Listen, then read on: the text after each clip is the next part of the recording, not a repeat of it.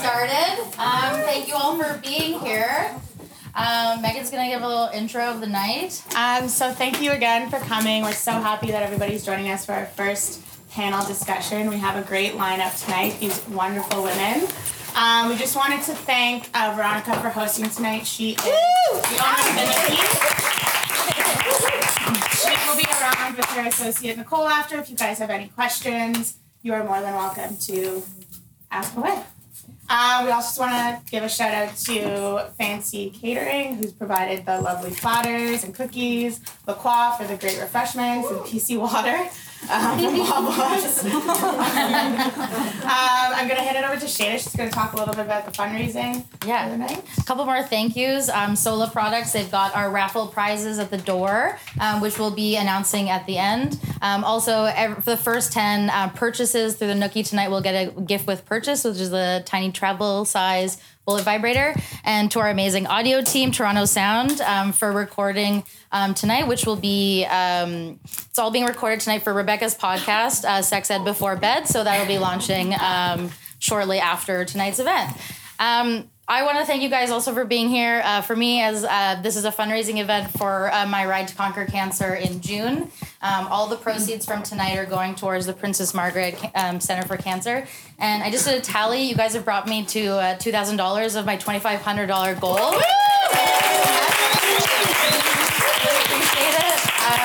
I appreciate it, and everybody who's sort of had cancer affecting their life, I'm sure appreciates it from the bottom of their heart. So I will not be whipping you guys tonight, but I hope that you guys learned something tonight, and I think it's going to be a really great learning experience. Sweet, let's get this night started.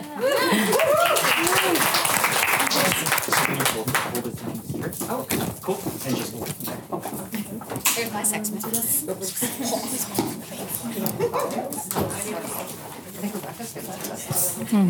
Yep. All right. Okay, hey everyone. I'm Rebecca Nava, and I'm the host of Sex Ed Before Bed, a podcast about sexual politics from a Canadian context. And I'm a sexual health educator, and I was educated in Options for Sexual Health in BC. I'm super stoked to be here with these 5 panelists. So they all have different perspectives, and really here we're myth busting, and myths can have a lot of power over us. So I just want to sort of say, I'm really grateful that you guys came out to challenge things that you believe, because myths can have a lot of power over us. So good for you for coming with your curiosity and with a curiosity to question things that you may hold true. So without further ado, I'd like each one of our panelists to say a little bit about themselves. Oh, me? Okay. Hi, my name's Ducky. I am from New York, and I'm a pleasure-based sex educator. I'm also a certified sexual assault and violence intervention counselor as a first responder for adult and pediatric cases. Today, I'm working in the pleasure product industry as a part of MeetSola.com, and I like to bust everything, including myths.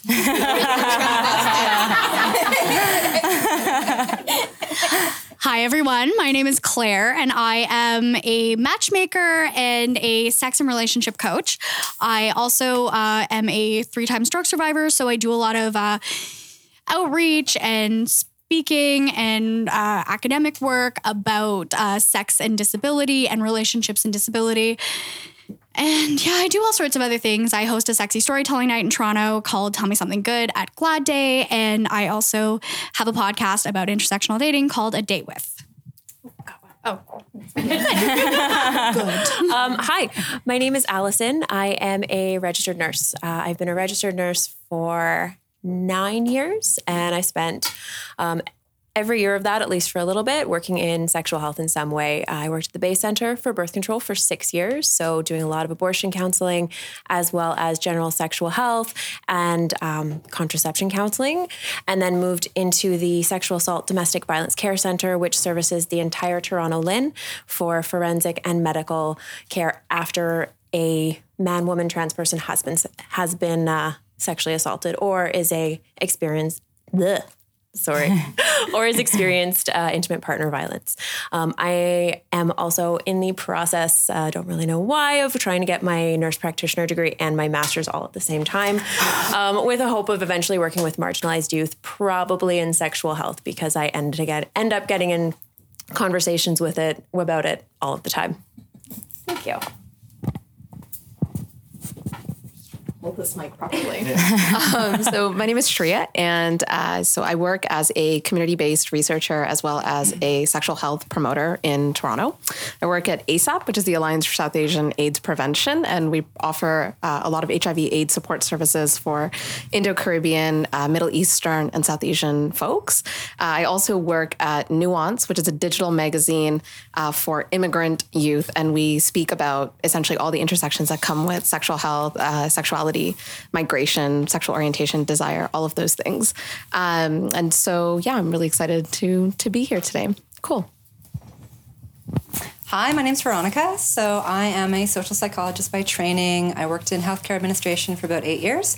And then I sold a home, packed up, moved across the country, and opened a sex shop, which a lot of people think is crazy and really wonder why I would choose to do it. And tonight is a really great example of why I would choose to do it. So it's great to see so many people coming out. I realize that for some people, this might even be your first time in a sex shop. You might have actually had to work up some courage to even walk in the door. So I think it's great that you're here. I think it is an act of courage. And I think it's a bit of an act of rebellion. It's a bit of a kind of fuck you to the system, being in a sex shop with people like talking about stuff that you're not supposed to talk about. So congratulations to all of you for showing up, and thank you for being here. And thank you for letting me share my space with you. Absolutely. All right, so let's get it started, shall we? Sorry, am I allowed to swear? Are swears allowed? Yeah, fuck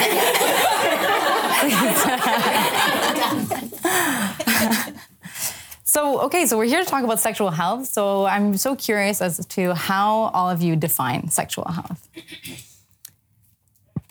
Should we just start with you? How's the mic over here? I would define sexual health, I think more from a system perspective than an individual perspective, because sexuality is such an individual thing. But from kind of a larger societal perspective, I would just define it as shame-free pleasure and exploration, community support, medical support where you need it, and having resources available to even learn how to have a conversation or a dialogue about your desires. I don't even think we have a language for sex right now socially. So to me, sexual health is just working towards acceptance and comfort with having a language to talk about sex. Yeah. Yeah, I think I echo a lot of that, especially with, so my background is in the sciences, but I also really take a public health perspective in the work that I do in HIV/AIDS. And so what we find in our work is really that a social determinants of health perspective needs to be there for sexual health, that often people think of sexual health as, unfortunately, in really stigmatizing ways. A lot of the prevention work around STIs and HIV is done in stigmatizing ways, which is really sad. So a lot of the work that I do and that my colleagues do is really revolves around just information-based work, as well as like supporting people's autonomous decisions, no matter what that decision really is, and really trying to encourage like shame-free, stigma-free decision-making around people's bodies. And of course, even though like our work is very direct impact and, deals with individuals, it's informed by so much of what people have internalized through social messaging. So I think for me and in the work that I do, I think really sexual health is part of broader health conversations around creating like a real shame-free culture around desire, consent, and understanding one another on that level. Thank you. I tend to take a medical aspect of it fairly obviously. So I tend to think of sexual health and healthy sexuality as not just sort of like what's going on down there or what's not going on down there, but also actually talking about it. So being able to name the parts of one's body without giggling, without, going penis, something like that. So having the comfort to talk about your vagina, your penis, the same way you would talk about your arm and your elbow. Yeah, absolutely. I mean, I concur with all of this. The only thing that I would add, and I think it's already been said in other ways, is just that it should be lifelong and something that people can opt into. And that doesn't necessarily have to go hand in hand with sex positivity, but can meet people where they're at. Well, they're obviously very learned academics, and I'm just a kid from the streets who likes a lot of sex. No, but honestly, I think that it's about empowerment, and it's a process. So kind of what you were speaking to, where you learn things and you grow a little bit and then you plummet sometimes. It's like self-esteem goes up and goes down. And so I think that sexual health is something you visit and revisit throughout the course of your life and your life cycles. And I don't really have a definition that is... like I said, I'm not an academic, and I actually like that about myself because we have strong academics in the world, and I like being a kid from the street who says fucking a lot and says I'm strong and I'm proud and I own this body and it's mine and I will live by example. Cheers to that. So, yeah. Here. I think that was pretty nice, pretty good rundown on. Thank you for that. So now I kind of want to talk about myths and some of the myths that we all have myths about sex. And so I wanted to sort of share one of my own myths that I had growing up. So growing up and watching sex scenes on TV or in movies, usually vaginal sex, and watching women come from vaginal sex without any clitoral stimulation. For me, I thought is this how it's supposed to be? And I kind of just, when I started in my own life, I was like, oh, well, this doesn't actually reflect my experience. So feeling some shame about that. So that was a huge myth for me, was that that's the main way that women come. So we'd love to hear some of your myths. I might be showing my age, but it was also one of the ones on one of the original Degrassi's that you can't, the one without Drake, that you can't get pregnant if it's your first time, which is absolutely a myth. And then there's other ones that I remember growing up hearing when I was in high school, that you can't get pregnant if you're on your period. And then one that actually has come up in some of my work when I was at Bay Center was that you can't get pregnant if you're breastfeeding. So a lot of these ideas, certainly the last two, that has so tied with your period. And the two systems are quite tied together, your ovulation and your menstruation system, but one can happen without the other. Absolutely. Thank you. I kind of have a culturally specific myth, and I don't know if many in the room would have grown up with this. But so growing up, I was taught from my mom that bras with underwire are terrible for you, and that they will cause cancer or that you will die. Seriously, I'm 100% serious. So during my formative years where things were forming, I wore these cotton bras that were sourced from India. It was 100 for 10 rupees. Don't quote me on that. It's some kind of number like that. But I remember in the girls' change room, everyone would have these bras with underwire, but I didn't even really understand. I just knew that their breasts looked perfect and mine looked pointy. And so if you want to know what that means, you should just YouTube clips of Madhuri Dixit or basically I don't know, 90s Bollywood, and you will see what I mean, where basically they just look a little bit different. And I think, so the idea was, at least from my mom's perspective, was that these cotton bras were really useful for a really hot climate. And when you're wearing a sari blouse, it holds everything together quite nicely, actually. And it makes sense for that wear. But I got stuck with basically these cotton bras, no sari blouse. So that was my experience growing up. And I thought underwire would kill me until I was a little bit older. Okay, yeah. That's a new one.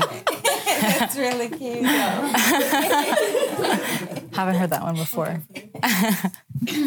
So my myth is one that remains pervasive and definitely impacted me for longer than I would like. So some of my background is I also, for a very long time, worked in feminist porn as the vice president of a company that focused on oral sex. And I really still sometimes, even in the work I do in sex education, have to remind myself that this isn't true, that oral sex, or, digital penetration or mutual masturbation or any of that isn't real sex, and that real sex is only a penetrative act. Mm-hmm.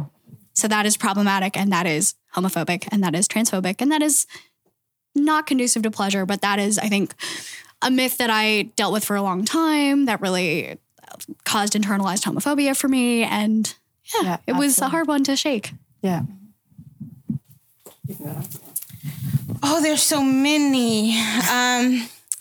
I think, again, I tend to speak from personal experience because I feel like that's the only kind of expert that I am. And then hopefully you find nuggets that fit your life in some way. But I was a poverty-based sex worker and was told that I should be ashamed of myself as a young person.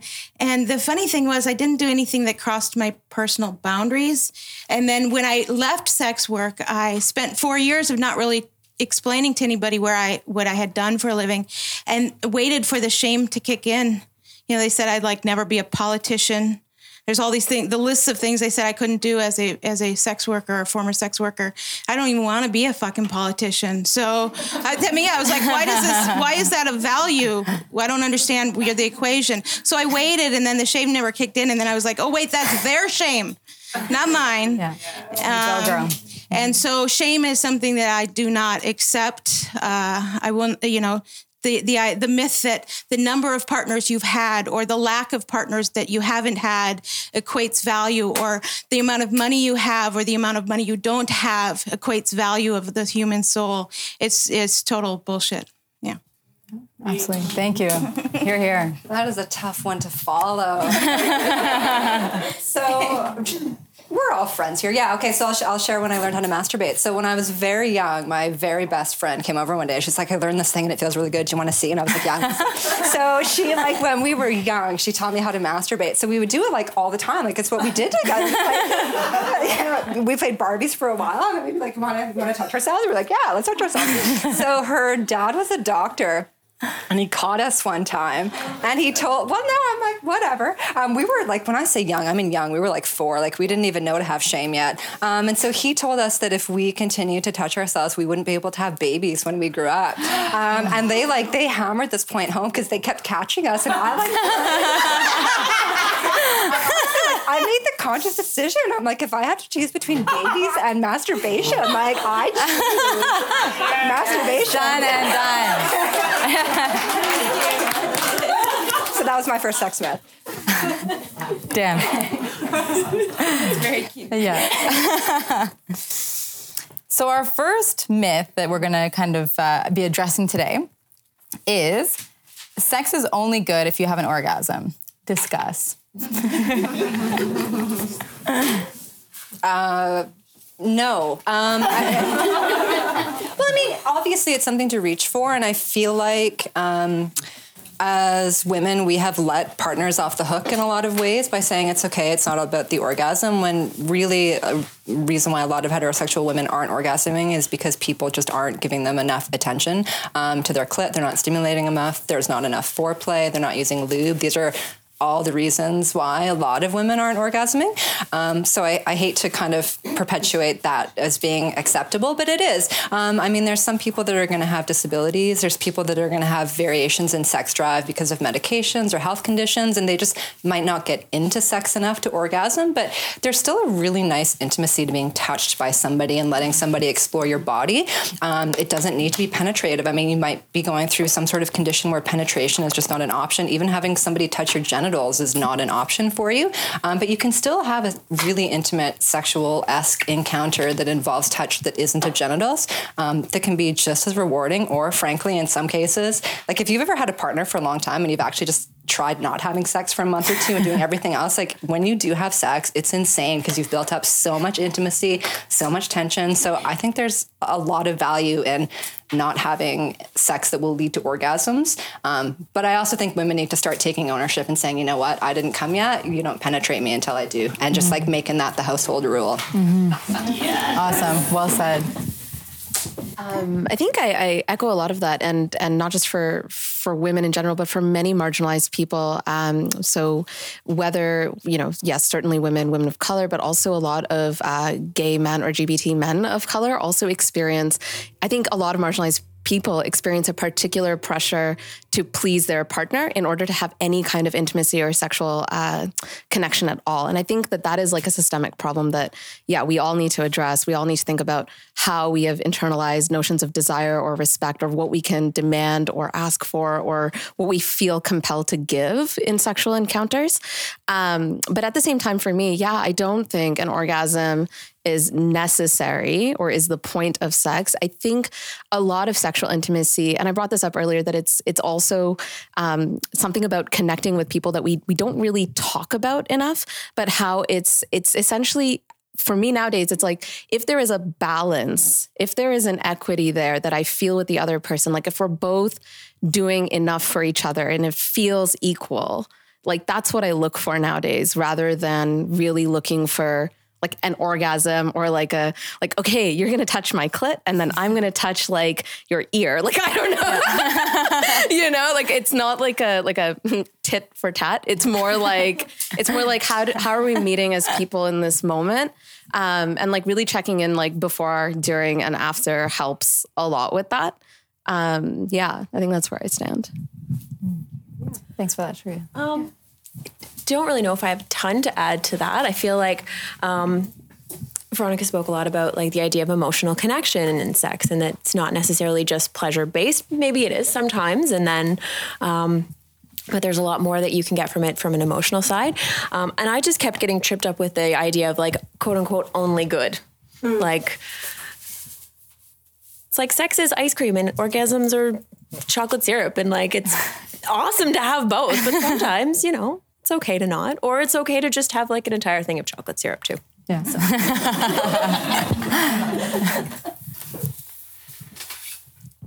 I think sex to me is it's so far beyond penetration, and somebody else mentioned that earlier.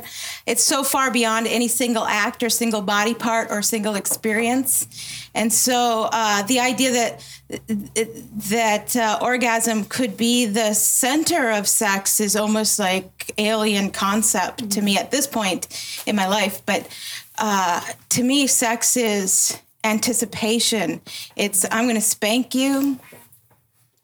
Will it ever happen or not? I don't know, but some people in the room just got a thrill. Like,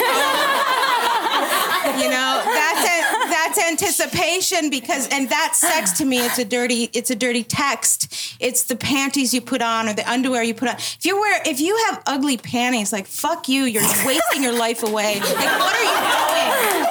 I am not, and beautiful to you is by your definition, and I'm talking to everybody in the room. I want the first thing that you put on in the day to make you feel good, whether you're with a partner or not. That's really an essential thing. It's a feeling, it's not a thing. And that's what sex is. It's a feeling, it's not a thing, an act, a body part. And so, I hope that resonates. Kind of going a bit off of what Veronica said, my personal experience with stroke is that half of my body is numb, and I am straight up down the middle, like a black and white cookie, if you've had one of those, delicious, black, chocolate and vanilla, and sensation, no sensation. So for me, there was a period of time before I was able to masturbate, before I was able to have sex with my partner, and I didn't know if I would be able to have an orgasm anymore. Orgasmically, I've changed. I can no longer have internal clitoral, G-spot, whatever you want to call them, orgasms. I can still have clitoral orgasms.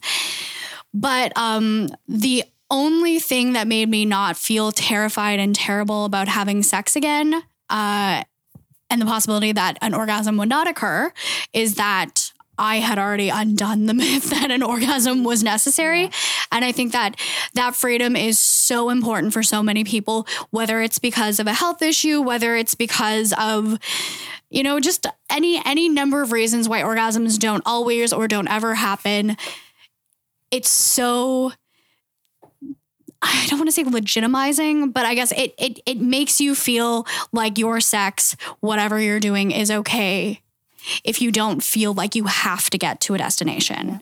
It is trite to say, but the joy is the ride. I think that was really well said, and I think it's good to know that this is not the ultimate goal for people, and how freeing it is to experience sex in so many different ways. So thank you for that. Our next myth. Ready? If I have herpes, I can't have sexual. If I have herpes, I can't have casual sex. So. We thought we could talk about, discuss. Yeah. Whoever wants to kick it off. Well, I guess I could bring the medical aspect of it. So, herpes, if one does have herpes, they do potentially virally shed. So they're possibly able to spread the virus, even if they don't have lesions. They may have lesions and their virus loads might be low.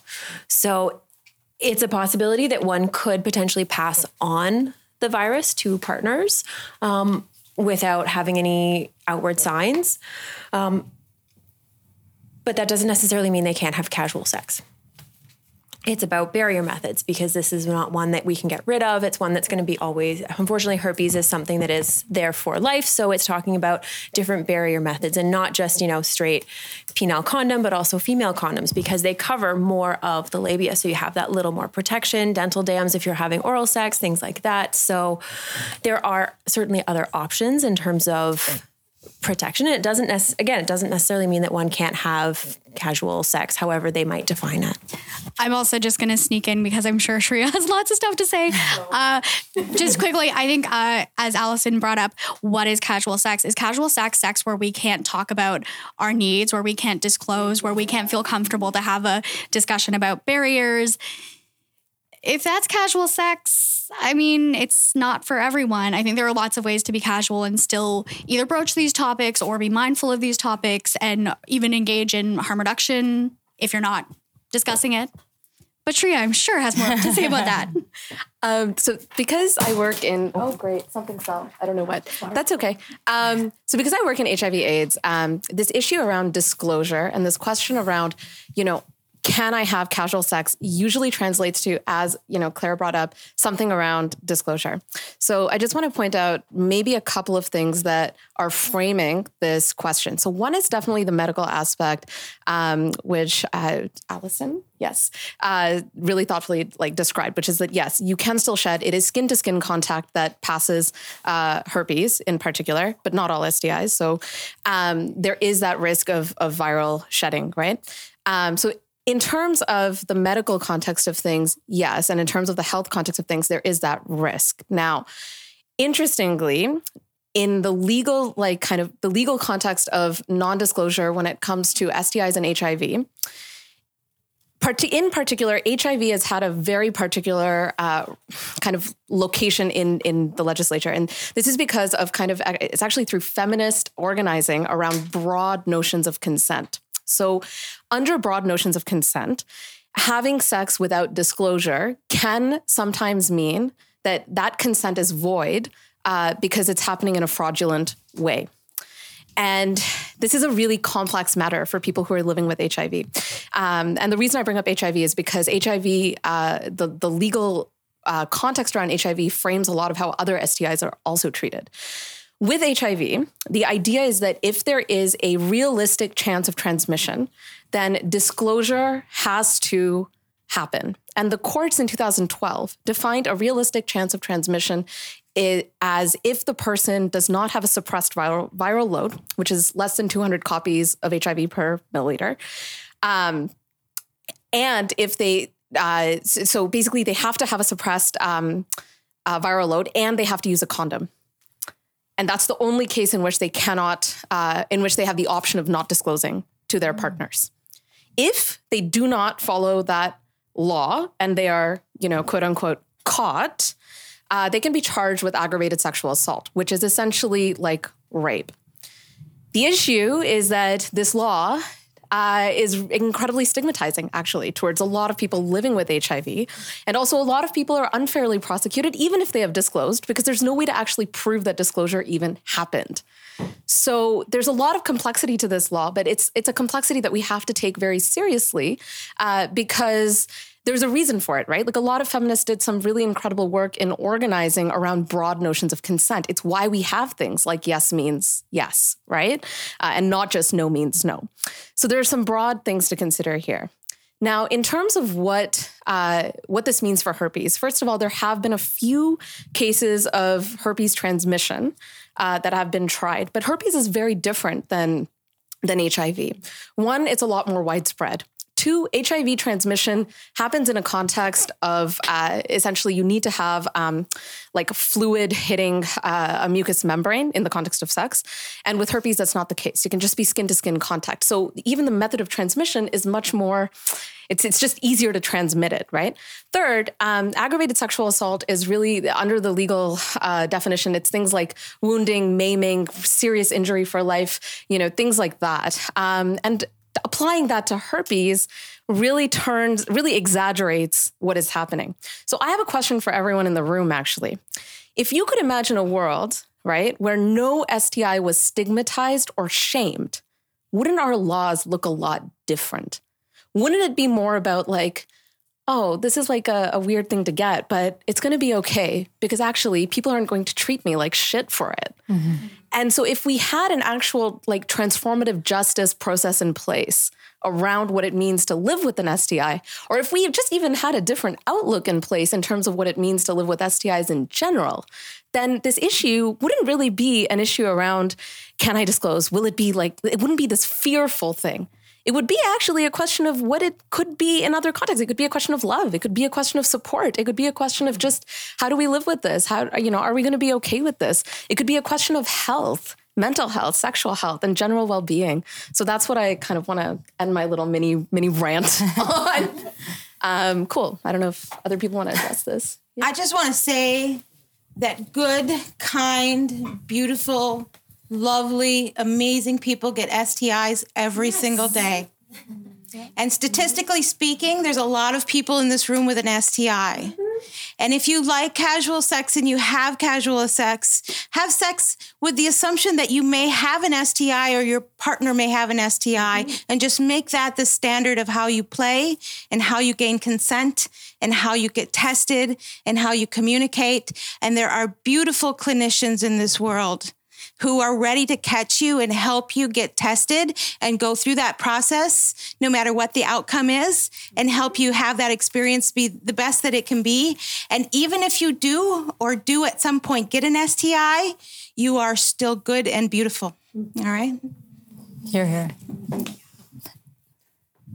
Yeah. No, I don't really have anything to add. I think I mirror what I think Claire was saying, which was basically, if you can't have conversations about your sexuality and your sexual health with somebody, then you probably shouldn't be having sex with them. So if you feel like casual sex is an excuse to not have to have a conversation, then you probably shouldn't be having it, independent of your STD status. You should be able to communicate with people that you're allowing to penetrate you, or that you're penetrating, or that you're getting naked with at all, quite frankly. I hope you can have some sort of conversation with each other. Yep, absolutely. Where's your safer sex supplies in this building? With the lubes. Okay. I have dental dams, condoms, dental dams and condoms. And lube, which I think is actually safer sex supply too. It reduces the risk of tearing, so transmission's harder. Yeah. One thing that struck me when Shreya was talking is just that I think that there is sort of a sliding scale in terms of stigma around different STIs. Mm-hmm. So some are super stigmatized, like HIV, AIDS, and some are not, like hepatitis C. Yeah. Hepatitis C, people get inoculated when they're in elementary school. Well, that's hepatitis B. Hepatitis B, yeah. But what I mean is, like, it's like people don't associate sex with it at all. And then herpes, it's like if someone has a cold sore, you don't see people like, openly freaking out about that. So just something that I noticed. Also wanted to mention that there's a dating site for people who have STIs. So I thought that was kind of like a move in the right direction. One interesting thing I come across as a matchmaker sometimes is people disclosing and or talking about disclosure or talking about concerns around potentially dating people with STIs. And that has been an interesting challenge because I'm not in the matchmaking along STI. That's not really my scene. I always say there are certain things I can match for. There are lots. I'm happy to hear anything. I'm happy to talk about anything. But ultimately, there are some discussions that should happen between people and not between matchmakers as go-betweens. But yeah, as with a lot of other very niche dating sites, I find that both interesting and also potentially stigmatizing because if on the one hand, obviously having a space where you can get with somebody who's not going to make you feel a lot of stigma, that's going to maybe understand, you're just not going to have a complicated conversation, or sometimes it's not a complicated conversation. I definitely understand that, but I also see sometimes by creating these little pockets where people with STIs are allowed to go and are allowed to date, it does contribute to the larger stigma of people with STIs dating anywhere. Also, the fact is you might it's a much smaller pool and maybe there are people with STIs and you just don't like them for other reasons. So unfortunately, STI status is not a great indicator of a strong mutual match. Yeah. I have one more thing to add. Please. Sorry, I know I've spoken a lot already, but just really quickly, if people are afraid for any reason, like if they're worried that they're going to be legally prosecuted for non-disclosure, there is the HIV/AIDS Legal Clinic of Ontario, also known as HALCO, and they're really great. So they've done a lot of work in trying to push legislation in support of people living with HIV in particular, but also as it relates to other STIs. Yeah, cool. Oh, sorry. No, go ahead. Okay, I'll just... So can I ask a question, actually? Is that all right? Or You guys okay with that? Sure. Just might be unpopular, but right to choose. If a person that I'm having casual sex with knows they have an STI and they don't disclose, then they've robbed me of my right to choose whether I'm okay with it or not. And so I agree with your point about stigma. I think you're absolutely right. But I do think there is, for the other person on the other side, the right to choose whether they're okay with it or not. So in this case, I actually really echo what Ducky says, which is it's the responsibility of everyone in the room to take care of their own sexual health, regardless of what you know or don't know about someone else's health status. Because keep in mind, someone else's health status, whether it's sexual health or not, is private medical information. It's not actually yours to know. So it's actually not anyone's to know. So the idea is all we can do is really educate ourselves about what we are comfortable with. And ideally, if you can open up the space to have those kinds of respectful conversations in the bedroom, where if somebody asks really politely, like, hey, is there anything I need to know about, right? That's okay to ask. But also keep in mind that we're living in a world that stigmatizes people with STIs so much that, they may not feel fully, they may not be ready to be fully honest with you, right? So you are taking a risk. You're in fact taking a risk every time to a certain degree. But also, it's kind of like you're not, I would actually disagree and say you're not being robbed of the right to choose. You are just now, at least what I would challenge you with is that what I'm saying is that you may not have the right to actually know someone else's medical health information, even though we're raised in a world that tells us we do. And I would like to say that a lot of people have STIs and they don't know it. Yeah. And so that's one issue you have. And for me, I move through the world very carefully. The little bit you know of me, I come from a tough place and a rough place. And for me, the point of bonding, I'm not a casual sex person. I'm a long-term relationship, well-bonded person. And I choose to bond with a person over testing. A person willing to test with me is a good mate. Mm-hmm. And so my husband today, we got tested together, and we're Americans. We paid the money and we waited to have sex of any kind until we both could disclose to each other and share our paperwork. And it sounds kind of funny, but it was an act of love to me to do that with him and have him be willing to do that as a person that's a little bit like a stray cat. It meant I didn't have to run under the car with this man, so. I would also add to that in Canada, and I would check with y'all, I don't think herpes is included on a standard STI test. It's not. So, and it's also not reportable. Yeah, it's not reportable. It's to get a blood test for herpes is it's private and it's a little more complex. It does cost money. So for everybody sitting and thinking, oh, well, I've never had an STI and I get tested and everything's fine. This conversation doesn't really apply to me. It does. And I don't know, like and as we sort of danced around like cold sores and HSV1 versus HSV2 in a culture where we engage in a lot of unprotected oral sex no longer really matters that much. And because a lot of people are asymptomatic and never get lesions, any number of us could have herpes in our bodies right now and may not know and maybe have never gotten tested, even though we assume that when we get STI tests, it is included. So yeah, that adds another layer of nuance to this conversation is we're all like, okay, well, you either have herpes or you don't, and you either know or you don't. Not really, at least not in Canada, where we get it for free. We get the testing for free, but it doesn't. Well, I mean, I guess also we get it for free, but yeah, we get the testing for free, and we assume that comes with everything. It does not. Absolutely. Very sophisticated conversation. Thank you. And just talking about shame and maybe as that underpinning why people aren't getting tested. It's like they don't want to know. If they know, they don't want to share this whole culture of shame. And again, I think we're undoing that a little bit tonight. I'm sure it's something that I was kind of talking with some of my colleagues many years ago, because part of what we do at the Sexual Assault Center is we will offer HIV testing at the point that we see them the first time, 6 weeks later, and then 4 to 6 months later. So they can kind of have that wrap up. And we were all talking about it. It was all the staff at a staff meeting, and somebody's like, it's not that big a deal. It's a chronic disease. And sort of my thinking was like, okay, yes, you're going to have it for a long time. And even without treatment, you're looking at a 10-year lifespan since you get it. But there's also, you don't get the stigma that you get if you have diabetes. Right. Like if you have HIV, there are people who potentially will no longer have you in their life. So it's something that she was talking about, that it's like, if you could just imagine a world where it didn't matter, where it's like, okay, yeah, I've got HIV. Oh yeah, I've got diabetes. Oh, wow. Like that would make the conversation so much. And then they're like, let's have sex. Yeah. Yeah. Matchmaking. I figured it out for you. Here we go. Boom. Done.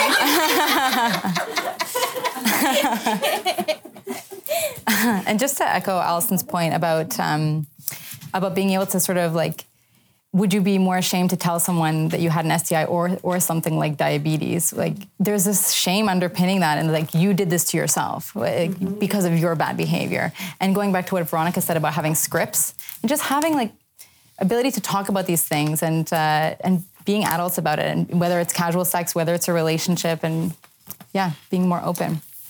So are we ready for our next myth? Ready? All right. Seniors are asexual. No. So my best customers are like the 75-year-old women who I had an 83-year-old come in for a cock ring because she got a new boyfriend and he can't get it up and they got to get it on. Oh yeah. No, seniors really like to fuck. The second highest incidence of STIs are senior populations. Yes. Syphilis a number of years ago came back in seniors. Yes. A lot of it for, at least for STIs, is because nobody ever talked to them about safe sex back in the day, because that wasn't a thing. Whereas now all of a sudden, like they're just, in the nursing homes getting it on and just all over. And also the risk of pregnancy. They don't have to worry about that. Yeah. So no need for condoms, right? And also from a different era where sexual health messaging was related to sailors. Mm-hmm. And very few other people. So if you were not a sailor, you did not need. Why would you need a condom? Wait. Can we talk a little bit more about that? Oh, that's a real thing. That sailors would use rubbers because they went from port to port, but port. Yeah, literally and figuratively. Yes, figurative and also literal. Oh yes.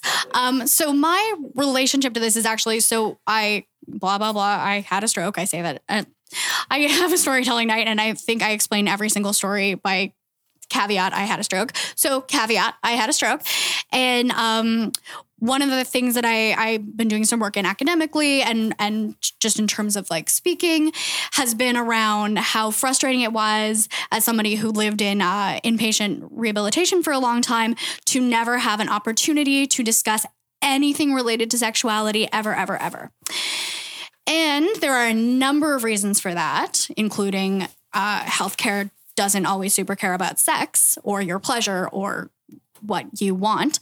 Sometimes they do, but sometimes they don't. But a lot of it also had to do with the fact that I was on the stroke ward floor and I was about 40 to 50 years younger than the average person. And so the idea is these people who are, you know, mostly like 70s, 80s, 90s, but also some people in their 50s and 60s and one person who was in her 20s, you know, that part of their life was over. So you don't need to have a discussion about pleasure or orgasm or, you know, how safer sex might look if you don't have use of one of your arms anymore. It's a damaging myth that goes into so many ways. And I know we're going to talk about disability later, but even just from a healthcare perspective, erasing the sexuality of seniors has broad impact and from an STI perspective for sure as well. Absolutely. Thank you, Claire. And one thing I didn't mention at the beginning is how the World Health Organization actually defines sexual health. And they define it as an integral part of overall health, well-being, and quality of life. So it's like, why isn't our medical system taking that into account? So, any other thoughts on that? They're just people. And they show up to medical school with their baggage and their own ideas and their own history and their own family. And you're the expert on your body anywhere you go, especially in the doctor's office. And so to expect somebody to care for you better than you can care for yourself sometimes is an unrealistic expectation. And then other times you just need to find a better doctor. Mm-hmm. And again, it's in your hands to take the power to demand the care that you deserve, because there's great medical professionals out there. We have one sitting right here, you know, so if somebody doesn't treat you right, fuck them. Move on, find somebody who will. But they're just people, you know? Yeah. I know I do. I've done some work with occupational therapists, rehab professionals, physiotherapists, speech language pathologists, people doing various work in healthcare, and also people who are being taught about it. So people in their masters in any of those fields. And it is phenomenal the number of people who are willing to talk about it and interested, but feel, whether it's because it's client-centered to let the client divulge and ask first, or whether they feel like it might make somebody uncomfortable, so they wait for someone else. So I wish I would have had this information when I needed it. Everyone else gets it tonight. More doctors than you'd think, more medical professionals than you think are at least willing to talk about it. And if you get stonewalled, ask for somebody else on their team, ask for referrals, and they should at least be able to provide you that. And I think I'll just add to my seniors are definitely down to fuck openly. No, but I think so seniors really do make up a significant portion of my business. I'm not joking about that. But so do women who have had a few kids. They're like in their 40s or 50s. And their pelvic floor is just destroyed as a result of carrying and aging. It happens as well. Lack of sex over time can contribute to vaginal atrophy. So I just think that the thing to keep in mind is that over time, what sex means to you and what your definition of sex is might have to change. And you might need to start looking at getting more medical about it. So actually getting lubes, seeking sex toys that can help strengthen your pelvic floor. But I think the thing to keep in mind as we age, as our bodies change, as we go through trauma, even just from childbirth, is that you might have to change how you look at something or what the definition is, but that doesn't mean it's less than what it was. Sometimes, honestly, it can be a lot more than what it was. So yeah, seniors really fuck, and we all will over time have some sort of sex, and you just need to be open to changing what that means for you, and your willingness to talk to a partner and say, honey, you can't get it up, here's a cock ring, and have those conversations and acknowledge that's just an aspect of being a human and not something to be ashamed of or worried about. So sex can get better, I think, with time because you start introducing tools. Absolutely. And if I can just ask to go a little bit more detail, but when you're talking about vaginal atrophy, I don't think people know very much about that. Okay. So, what can happen over time with any muscle group is if you don't use it, you lose it. So vaginal atrophy is things like vaginal dryness, thinning of the actual vaginal wall, which can lead to some irritation. So sex can become painful. You can have some incontinence. So if you talk to your mom or your grandma and they giggle or they sneeze or they run, they might pee themselves a little bit. So that's vaginal atrophy. But I mean, it's totally curable. And from my 8 years in healthcare administration, and my experience just with the customers who come in here, and my own anecdotal, is I do not have the same positive things to say about the medical community and sexuality. I think that the medical community should be ashamed of themselves for the way that they treat women's sexuality.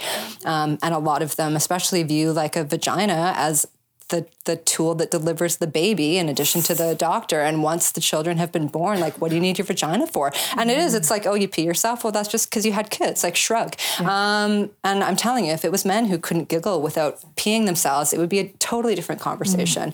I don't think that people take women's sexual health or vaginal health seriously at all. I think doctors are embarrassed to use the word vagina around a lot of their patients. Like, it is remarkable to me. The doctors will still say things like down there to their patients as if that's supposed to actually mean something. Now I'm just getting ragey. So vaginal atrophy is a thing, but there are tools. Like physicians might just say to your Kegels, that doesn't actually help and nobody really knows what they're doing. But there's great pelvic floor therapists. There's actual tools that you can use to do Kegels. A good vibrator, Kegel weights can do it, which is all to say that if you're in a stage in life where you are noticing a transition in sex and the way it's working for you, there's lots of hope out there, and don't be embarrassed to go into a sex shop because your doctor's probably an asshole. So, I can speak to that personally. I mean, I just recently survived uterine cancer and had to have surgical. I experienced abrupt surgical menopause just a few months ago, and. First of all, my doctor told me while I was, in the stirrups one day, she said, damn, you should be teaching Kegels, I was like, I do, because my muscles are really strong. But I was scared to death of what anybody who goes through chemotherapy goes through menopause if they have ovaries. And so I was scared to death. What does this mean? What will this mean to my body? Because I guess now I can't have any hormone replacement therapy because of the risk of developing more cancer. So I went cold turkey from being thumping to no hormones whatsoever. And I was like, is this going to affect my sex life? I was still healing from surgery, could not pick myself out of bed. And I was like, I really could use some right now, And I was like, but I'm going to blow my stitches if I touch myself. So I really can't do this. So if you think that menopause or hormones or ovaries or fertility are connected to desire and libido, for some people they are, but for other people, it's something a little bit deeper. And you spoke to this a little bit. The health and wellness I had around my self-esteem and my body and the strength in my relationship made all the difference in the world in terms of how I healed and how I moved back into having good, amazing, great sex. So, and my oncologist was like, she was all up in my Kegel. So it was awesome, So there are good doctors. There are good doctors and there's some that struggle. Just a brief mention for two things. One, what you mentioned about how doctors treat women's sexual health. Yeah, I noticed this as I'm an anatomy major through McGill, and I noticed that a lot in terms of my courses and things. There was a lot of just like a complete lack of sensitivity, or not even sensitivity, just a lack of respect, really, for a lot of things related to women's sexuality. Never mind aging. It was like once you're old, regardless of whether what gender you are, like it's like the medical profession, it really didn't even consider that as important, which was really upsetting to see at a systemic level. But I agree that there are good doctors and medical professionals along the way. And I also just like pointing. Right. One. And she's with us. At ASAP, something that we really do have is that with HIV and the treatments for HIV that are now present, a lot of people are living much, much longer. So that introduces new challenges in terms of what sex drive looks like for older people and for people that actually, some of them didn't think that they would live very long at all, and now they're healthy, they're doing fine, but there are aspects of their lives that they are rethinking about. So we do have support groups for people that are aging. And living with HIV. The last thing about the medical profession. I don't know if people have heard of this. It's called the husband stitch. Like, raise your hand if you've heard of it. Okay, so this awful thing for those who haven't is that when a woman gives birth, or when a person gives birth, essentially, the doctors sometimes sew them up too tight, and they add an extra stitch. Why? For the husband's pleasure. Supposedly it's painful and it's not kind and it's completely unnecessary. And yeah, it's called the husband stitch and it fucking sucks. So there you go. More hurtful, harmful bullshit. Wow. Drop in knowledge. Fun. Yeah. Drop in knowledge. Well, I thought we'd move away from the physiological. Sorry. For a moment. We'll come back. I want to talk about sex positive place. So I want to talk about sex clubs. And one of the myths around sex clubs being you should only go to a sex club if you plan to participate in sexual activity with others while you're there. No. No. I view sex clubs, I don't even view sex clubs as a place for sex. I view, and it can be, and yay. But I really view it as a place to just kind of gather with like-minded people in a progressive atmosphere. That's fairly generally non-judgmental, where you'll meet some really interesting, really diverse people. I feel like everybody thinks that people at sex clubs are really beautiful, supermodel type young people that are jet setters. And part of my business planning was a year of just sex, not me having it. Sadly, but me going to sex clubs and going to orgies and all these different things just to kind of see what's happening in the sex lives of people. And no, it's people off the street. It's the people that are at the supermarket or the people at the club. And you can go and you can have interesting conversations and you can totally have sex if you want to. But some people just want you there to watch them, and that's okay. And some people just want to go to watch, and that's okay too. Mm-hmm. And this goes back to our discussion of, okay, well, what is sex and what is casual sex? And all of these things can mean so much. I'm a big fan of Short Bus, for anybody who's seen it, and the quintessential quote, voyeurism is participation. If we're talking about sex and we're removing it from the idea that sex needs to be penetrative and with another person and, leading to an orgasm and all of that, yeah, okay, that's one thing. But if we're talking about sex in a more broad way, which I think is useful and more inclined to pleasure and comfort, voyeurism absolutely can be included in that, but also that sort of social space can be non-sexual even from a voyeuristic perspective. So it's nice to not only think about the fact that it can be non-sexual, but also it can be sexual, and sex doesn't mean that you meet a stranger and then you have, penetrative sex with them. It can mean any number of things, including just enjoying the surroundings. Yeah, absolutely. Actually, oh, yes, go ahead. Do you want to add to that? And if you don't want to go, you just don't have to go. That's okay, too. Just to make it clear.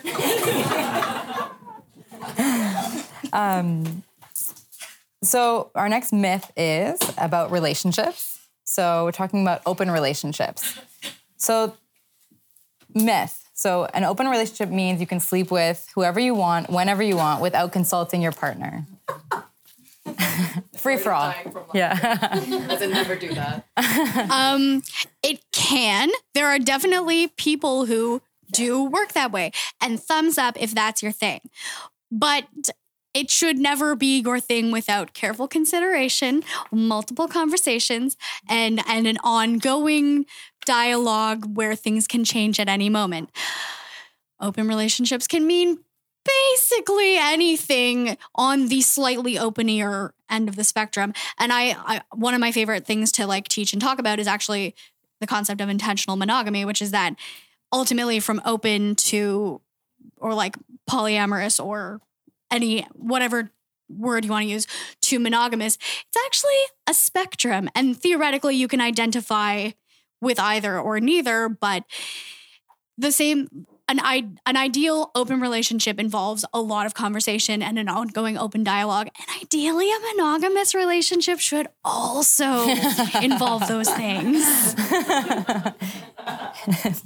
Thanks, Claire. I think one thing that I want to point out is that so there's a really interesting article that was circulating a while ago on how like polyamory and open relationships are largely white. And this is an actual phenomenon. They are largely white. And there are really complex reasons for this. It doesn't mean that poly is like, somehow oppressive in and of itself. I don't think it is. I think what's happening is that there is a concentration of cultural capital in racist ways. Like it happens, right? A lot of my friends of color, and I noticed this at McGill, it was like, I was like, okay, it's going to happen. I'm going to like meet someone like high school, like fuck high school, but like I'm going to meet someone at like McGill. And like I didn't. I would go to the same parties. I would go to the same whatever. And it was just like not being viewed initially even as like a partner that was worthy of desire, even in like a monogamous context. And so then I think entering into poly relationships or monogamous relationships, either way, it needs to happen where there's like an even keel of respect.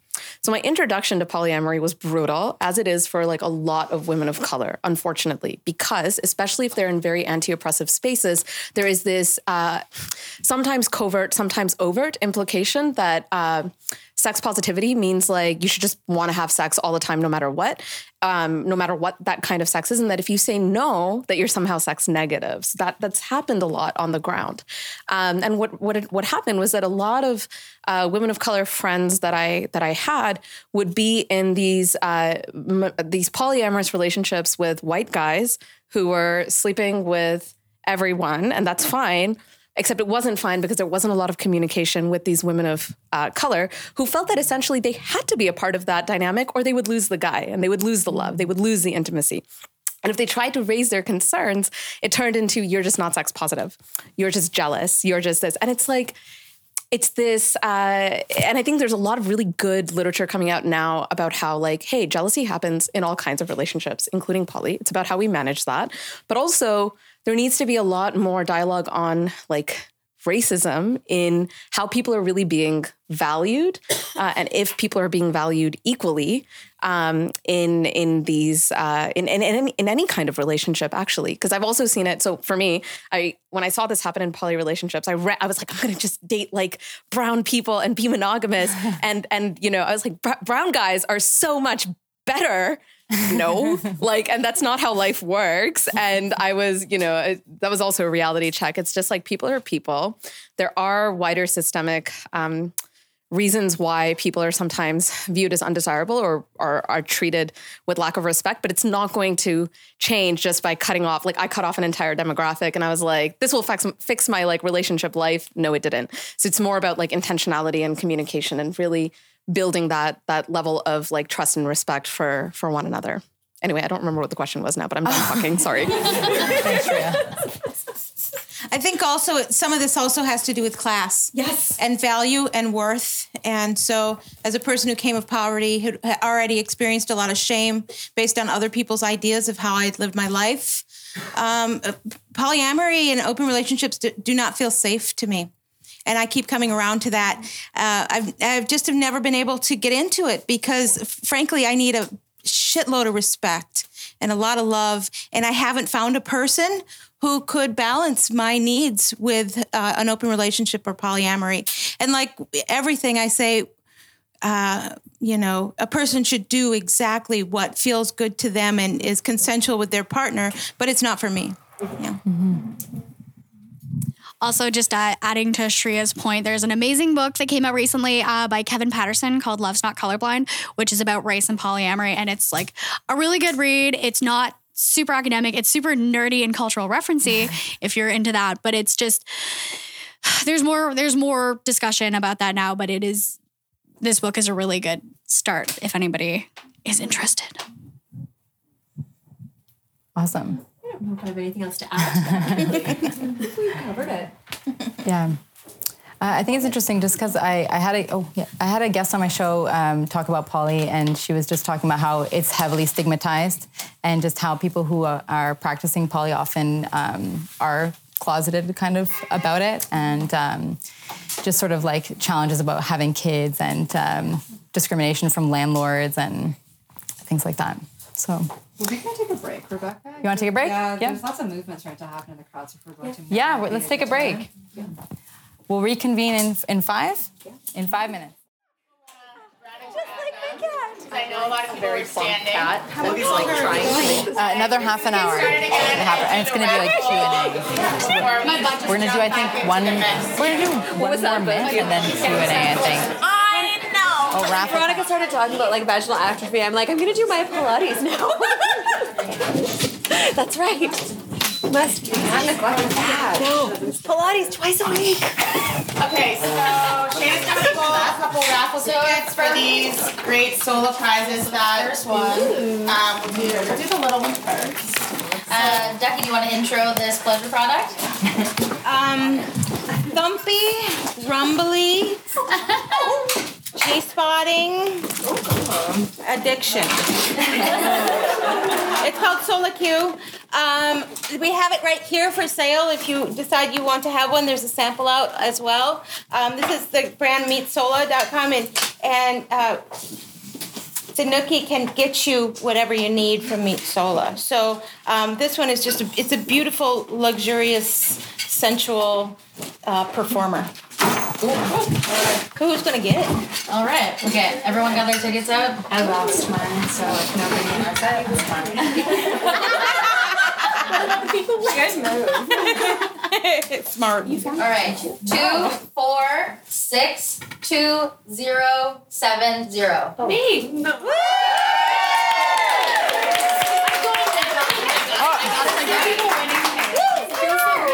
Thank you.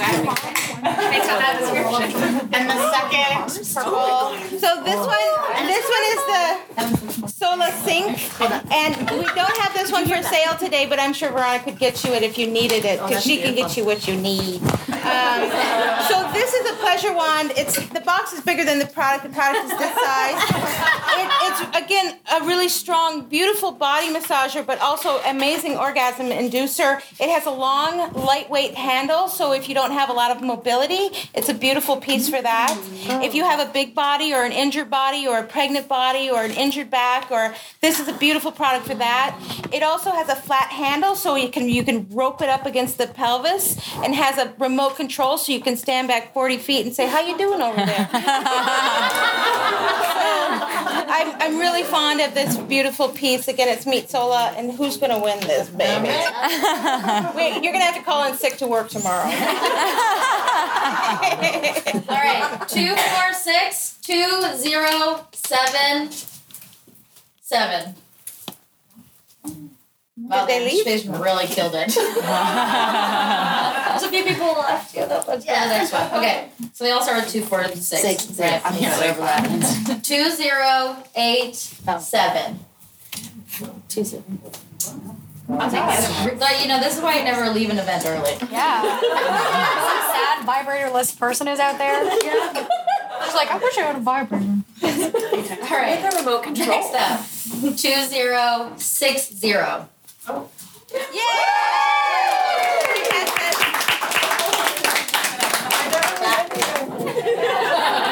Thank you. Third time's the charm. All right, guys, and let's get back to the Dr. Hudson. All right. Yeah. All right. So we have 30 minutes to go, and we are going to move into our Q&A section. So we wanted to open it up to the audience to pose any questions that you might have. And so when you ask your question, please state who you would like to direct your question to. And and keep your question fairly brief. Thanks. It's Toronto. They're always slow. Question. How might I be able to offer support for a friend who is going through sort of a divorce that involves domestic violence? That's a really good question. So I would think that one way of supporting your friend would just be to listen to whatever they have to say without judgment. Sometimes in talking to some of my clients that I deal with at work, they'll describe to me some of the things that their friends have said, like, oh, well, it was about time you left him, and why the hell did you stay with him? And it's not supportive and helpful, thinking about it from the wheel of violence and the cycle of violence and how long it actually takes somebody to really get out of those relationships. So one of the biggest things is supporting them and just listening and just being there, whatever they need. I concur. Just shut the fuck up and listen. Just listen. Just open yourself up and sit back and listen. Oftentimes, they have all the answers, and they are most certainly the expert on their situation. You hear me say that over and over again, but especially somebody who's being injured or abused is the expert in their situation. And it is easy to second guess, or sometimes they're displaying illogical behavior. There is really no such thing. There is logic to that person. It's illogical just to you because you haven't experienced it. So to exactly what you said, listen and support and believe that they know what they're doing, because the truth is that's the very hardest point in their experience. That's the more people get injured, hurt, and murdered after they leave. And that's why they stay there. So when we question why they stay, we're questioning an expert who knows what they're doing. They may be safer at that moment in that relationship than they are when they step away. So, to support and be 100%, and they may fall apart and be ready to pick them up. But the best thing is, like you said, just to listen. Yeah. Well, I think I would add to that, it kind of depends on your friend. Like, I know personally with me, when I'm going through a hard time, I don't like to ask for help from people. And if people are just like, hey, do you want to talk? I'll just be like, no, that's okay. The people that help me in my life are the people who can identify my needs. And I feel like if somebody's, like I'm saying, like somebody should know, but I just mean like somebody who knows me well enough to know I don't, feed myself well when I'm really stressed out, and who will just show up with food. Or if somebody's leaving a domestic violence situation, they're probably without basic needs. Like they probably don't have a couch, right? So if you can even be the person who's managing that for them and just saying, I'm going to do this for you. Is there anything in particular you'd like me to add to it? So I'm going to get you a couch. Like, what color do you want? Because they're probably so overwhelmed that even thinking of asking for things, and they probably have no self-esteem left.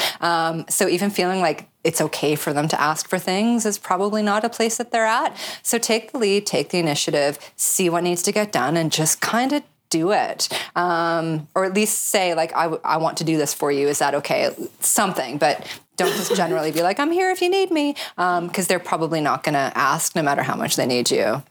On average, of course, there's exceptions. Another thing, and this is sort of from a more broad perspective, is doing, I would say, like what Veronica said, and also offering options. So like, and this is something that I know is used a lot for people who are grieving or people who are going through health crises, where you give a couple options, like, I'd like to help you get a couch, or like, do you want me to come over and we can just talk for a while, or like, do you want to just stay in my place, or is there anything else that I can do? Because I think listening is number one, but it's absolutely true that not everybody feels comfortable doing that, also are potentially exhausted. And as much as you want to support your friend, you might not be the only person, and they might be fielding like 25 people who are all Facebook messaging them, and it's exhausting. So giving tangible options and multiple options, and then being able to ask what they want and accept if what they want is a little time. Because I think it can feel like you just want to help so badly, and you just want to help, and you can get in somebody's way sometimes, because especially in the situation where you're dealing with domestic violence, there are a lot of things to deal with internally, and not everybody processes with other people, and not everybody wants to process while also dealing with someone else's feelings about their feelings. Thank you, everyone. I think that's a really comprehensive response. I wanted to actually move. We opened a forum for people to ask anonymous questions prior to the panel. So we have a list of those questions here. So I just wanted to move it over to one of those. So I'm a person of color, but almost all my sexual partners have been white. Have I been fetishizing a certain type of partner? I'll take this one. So this is like a really interesting question because usually when I've heard this question around fetishization, it's usually the other way around. Like, oh, like, you know, my white partner is like fetishizing me. All of their partners have been like women of color. And like, you know, what are they doing? So this is an interesting inversion of that. And I think it's one that deserves exploration. So the answer is no one can answer that for a person. Only they can answer that themselves. However, if at any point you notice that there is a consistent pattern in like a racial demographic that someone is seeking out, like, yeah, there's a risk that you are drawn to a particular race rather than qualities of a person. And the qualities of a race is nothing. Like, that's just a constructed reality, right?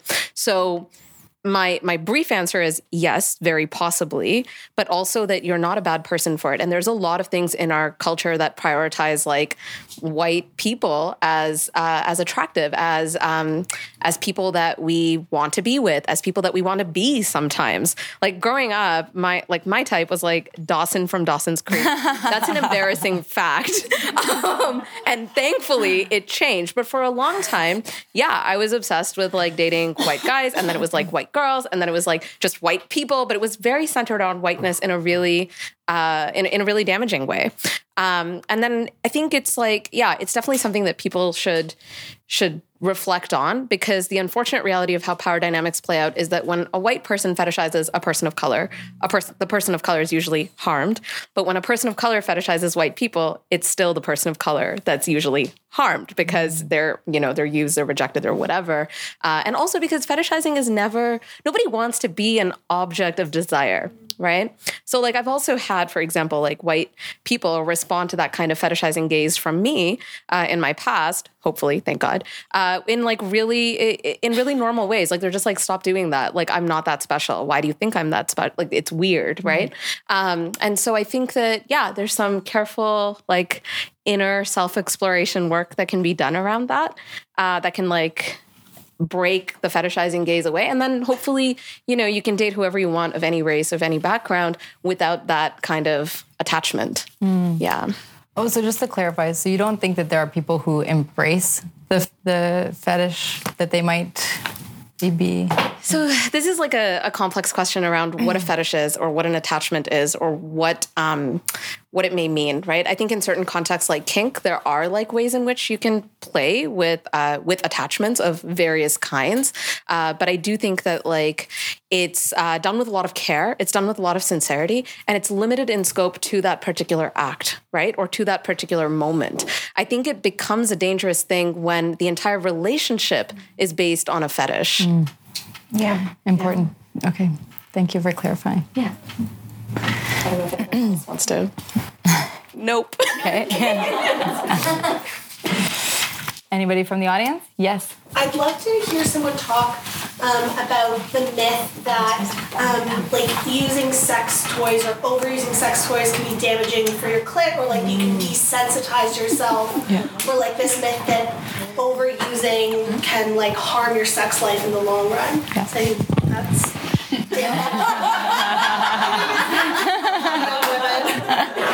Thank you. So you touched on a lot of different things. So no, that's okay. I mean, it's true that if you use a vibrator on your clit, it can desensitize, but that's like a temporary thing that's going to clear up in like an hour after you stop using the vibrator. So like that is a myth that is true, but with exceptions to it. But no, like if you look at women, if you look at the actual like medical literature on women who orgasm and women who don't orgasm, one of the most consistent findings of women who do orgasm is that they also masturbate. So, and masturbation, using sex toys, right? You orgasm faster than you probably are going to with a partner. So really it's like guaranteeing future orgasms, but like efficiently. So, so you do, like, people who use sex toys do tend to have better sex lives. Part of that might just be because people who use sex toys are also much more open and comfortable and self-confident, and that also affects quality of sex. But no, like if you're using them vaginally, it will strengthen your pelvic floor. So it actually makes you fitter to use sex toys. It really does, and to be penetrated. And also just using sex toys and masturbating helps you understand what you like, how you like it, how long you like it, what areas you like it in, for how long. All things that can take a lot of time with a partner, and that a lot of people are worried about having to guide a partner to that degree, a little to the left, now to the right. So if you can kind of guide yourself and move it around and know and communicate, again, kind of efficiently, it makes for better sex for everybody. So no, sex toys are amazing. Like the stigma, I don't know where it comes from, but it's bullshit. Like, they are amazing tools. They're not gross looking anymore. They're not toxic anymore. I mean, they still, and if you like gross looking toys, I don't judge, but I'm just saying there's some really pretty toys for you to use on your body. The other thing is, whenever these types of conversations come up, and I know we keep coming back to like, what is sex? What does sex mean? It's kind of hinting at this idea that there is like an authentic way to have sex, and that is a better way. And also it speaks to a partner's concern about not measuring up, whether that is in terms of, actual size, or whether that's in terms of ability. It assumes that the best sex is the sex you have where your partner gives you an orgasm, and that creates so much pressure and is not always possible, and also just prioritizes this sort of, whether it's heteronormative or, at least like the very reductive idea of what sex is, that moves us away from sex is whatever you enjoy that gives you pleasure. And if a vibrator helps with that, if a cock ring helps with that, if any number of things help with that, thumbs up, great. And ultimately, when these questions come up, a message that hopefully gets sent is, if your partner is really not okay with you using sex toys, that's a conversation that needs to be had. You need to figure out why that is, and you need to ultimately stand up for your pleasure. Quotable. Something else that I often think about when people are talking about stuff like this is, where are all the discussions that jerking off makes guys not come? So I think it's a myth, not necessarily, as Veronica was saying, like, there are some things that you can do to, for a time-limited period of time, irritate your clitoris. But I think it's a lot of the more paternalistic world that we live in, where women's sexuality in, spaces wonderfully outside of this magical many walls that I can't actually count right now, it's still seen as property of men. So no, you can't do that to yourself because I have to do it to you. Right. So that's what I often think about, that this is not, that's a myth with maybe that tiny bit of truth, but more coming from a place that's not thinking about the medical irritation aspect, but like who, sorry, now I'm getting all tongue-tied. To whom does one's sexuality belong? Yeah. Nice point. Absolutely. Something I was just thinking about when you were talking was about the husband stitch. Yeah. And just something that you hear people say, like, oh, like, using like a giant dildo is going to loosen you up. And this idea about looseness, tightness, better, worse, and just linking back to some of our earlier conversation. So. Yeah. That's not true. Yeah. So, going back to our list, another myth we are going to be addressing is that people with disabilities or chronic illness can't have sex. That's what they'd have you believe. Think of how many sexual images, films, porn you've seen. How many of those involved fun, happy, disabled folks having sex? How many times have you seen disabled people shown as desirable, as objects of affection and care and desire? Never? Yeah. And then we get into the whole discussion of people who do not have disabilities portraying people with disabilities. That's another discussion for another day. But there is very little precedent, and disabled folks are infantilized. There is a tremendous history in this country dating back to even the 80s of eugenics, of people being forced sterilized because they're disabled, because they're chronically ill. And ultimately, that is still pervasive in the medical community, that if people see you as undesirable to procreate, we know what people think about women's sexuality, how it's only important if you can have babies. So if people don't think you should have babies for whatever reason, including any aspect of their ableism, you don't get a say in your sexual health. Often people with disabilities who acquire disabilities early on may not get sexual education at all, because where does that usually happen? Gym class. And so if you're not in gym class, if you are elsewhere, you don't get that education. And even if you do, you don't learn how to use safer sex products and how to gain pleasure if your body is not normative, and if they're explaining any of that at all, it's only on able bodies. So from the jump, we get these assumptions and they absolutely carry through, but people with disabilities can have amazing sex lives. There's a book called The Ultimate Guide to Sex and Disability, written by 3 Torontonians, a wonderful, important book.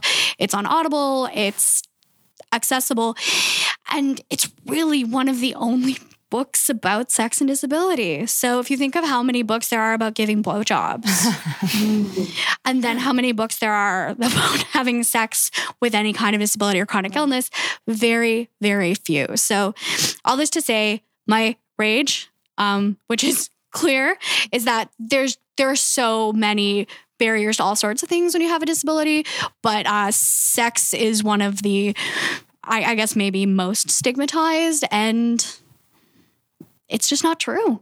Yeah. Claire, thank you for that. And I just wanted to highlight, has anyone here heard of the Feminist Porn Awards? Or I think they've turned into the Toronto International Porn Festival? Yes. And I really want to highlight as a really fun event that happens. It's back now. It was on hiatus for a bit, but it does celebrate and give awards to films that celebrate people with disabilities having sex. So pretty great.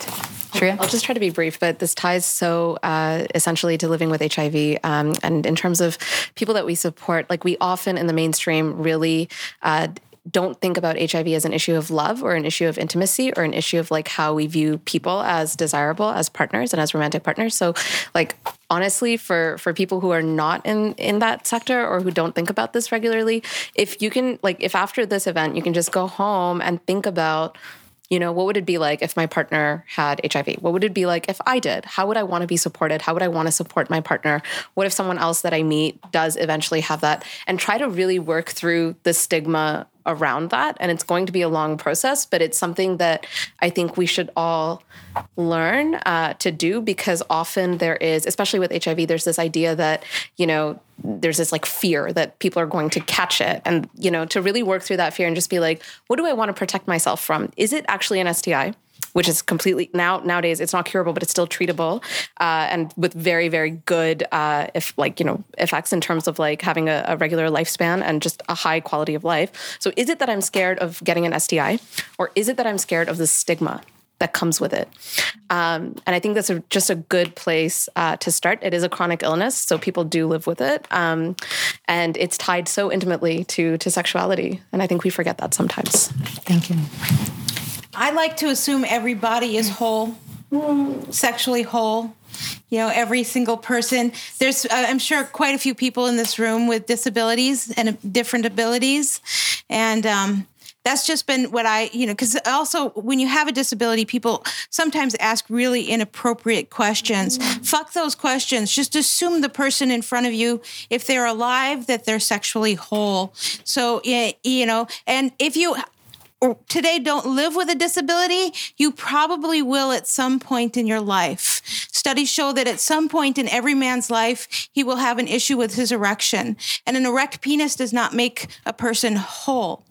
You know, so wholeness is relative, and just assume that every person you meet at any age, from toddler up, has some sensibility in their body and some ownership of their body, and that they are whole. And that will help you move through the world and respect people in the best way. Yes.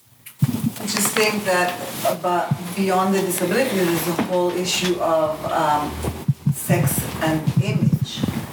And, if you look at what's portrayed as the perfect shape to be, men or women, it's certainly not something most of us can ever get to. No, you are it. No, but you are all perfect. You can say the same with disabilities, but there's still nonetheless the kind of image or fantasy that I was just looking at the store pictures, right? Everybody's very, very thin, and you don't see any variance. It's always very similar type of body that is portrayed as being for men too. But so I think that's an issue, and also especially with younger people, the expectation, because porn is so prevalent, that I'm thinking here from my children at university that the expectation now from particularly men, from women, is that they have to look somehow as good as these porn stars, or they have to groom and they have to all these things that I don't think were there before the internet was so widely available. Raises good, interesting questions about realistic, unrealistic expectations that you're saying that pornography conjures, or the general media we see. So, does anyone want to comment on that? I mean, I think speaking to porn specifically, we as a culture have terrible media literacy in general, and that is so much worse when it comes to porn, because at least with media literacy, when we're thinking about the ideal body that we've seen, on Sports Illustrated or things like that, there is some sort of dialogue, there is some sort of response in our culture where we're not tremendously body positive, but at least we can think about body positive ideas when we're confronted with these images. At least there's some, relationship to something we've talked about at some time. Whereas with porn, because sex is shrouded in mystery, we don't get to have that conversation at all. And it's about aesthetics, but it's also about performance. And that links back to disability, that sex is, we keep talking about this, sex is one kind of thing, and it's power thrusting, or it's like this athletic form of fairly aggressive penetration. And so to do that, your body has to look a certain way and has to perform a certain way. And only by just in general, having better media literacy in schools and a wider array of images that are considered desirable in media, in stores, in all over the place.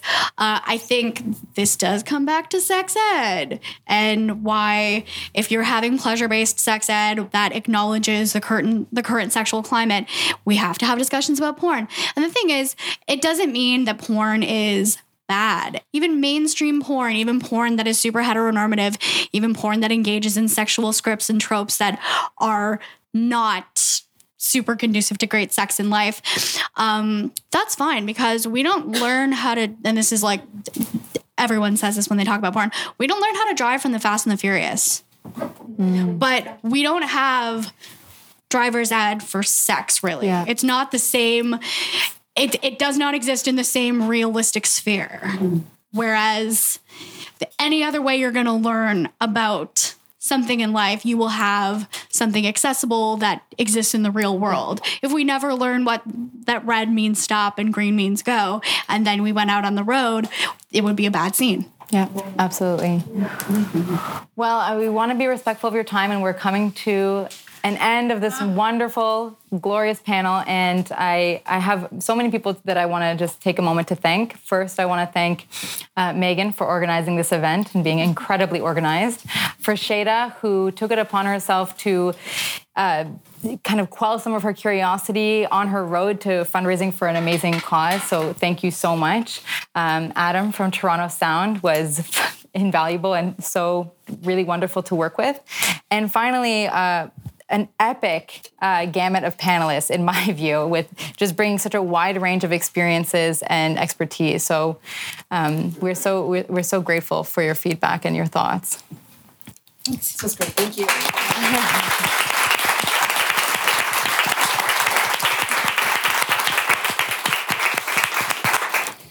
And this will be posted on Sex Ed Before Bed, which you can find on iTunes, on Spotify, and on my website, sexedbeforebed.com. So if you want to harken back to this and like remember something, then it should be posted in the next month. So anything final you guys wanted to say? I just have a few resources if people are interested, but they're very they're not as fun as what is in the rest of the store. They're just pamphlets. So. Yeah. Come find me on Instagram. Yes, yeah. And I like you.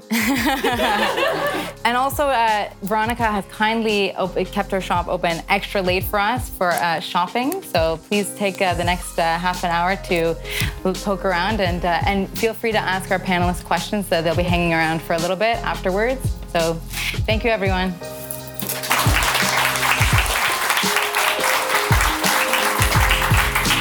Thank you. You did great. Thank you, Ducky.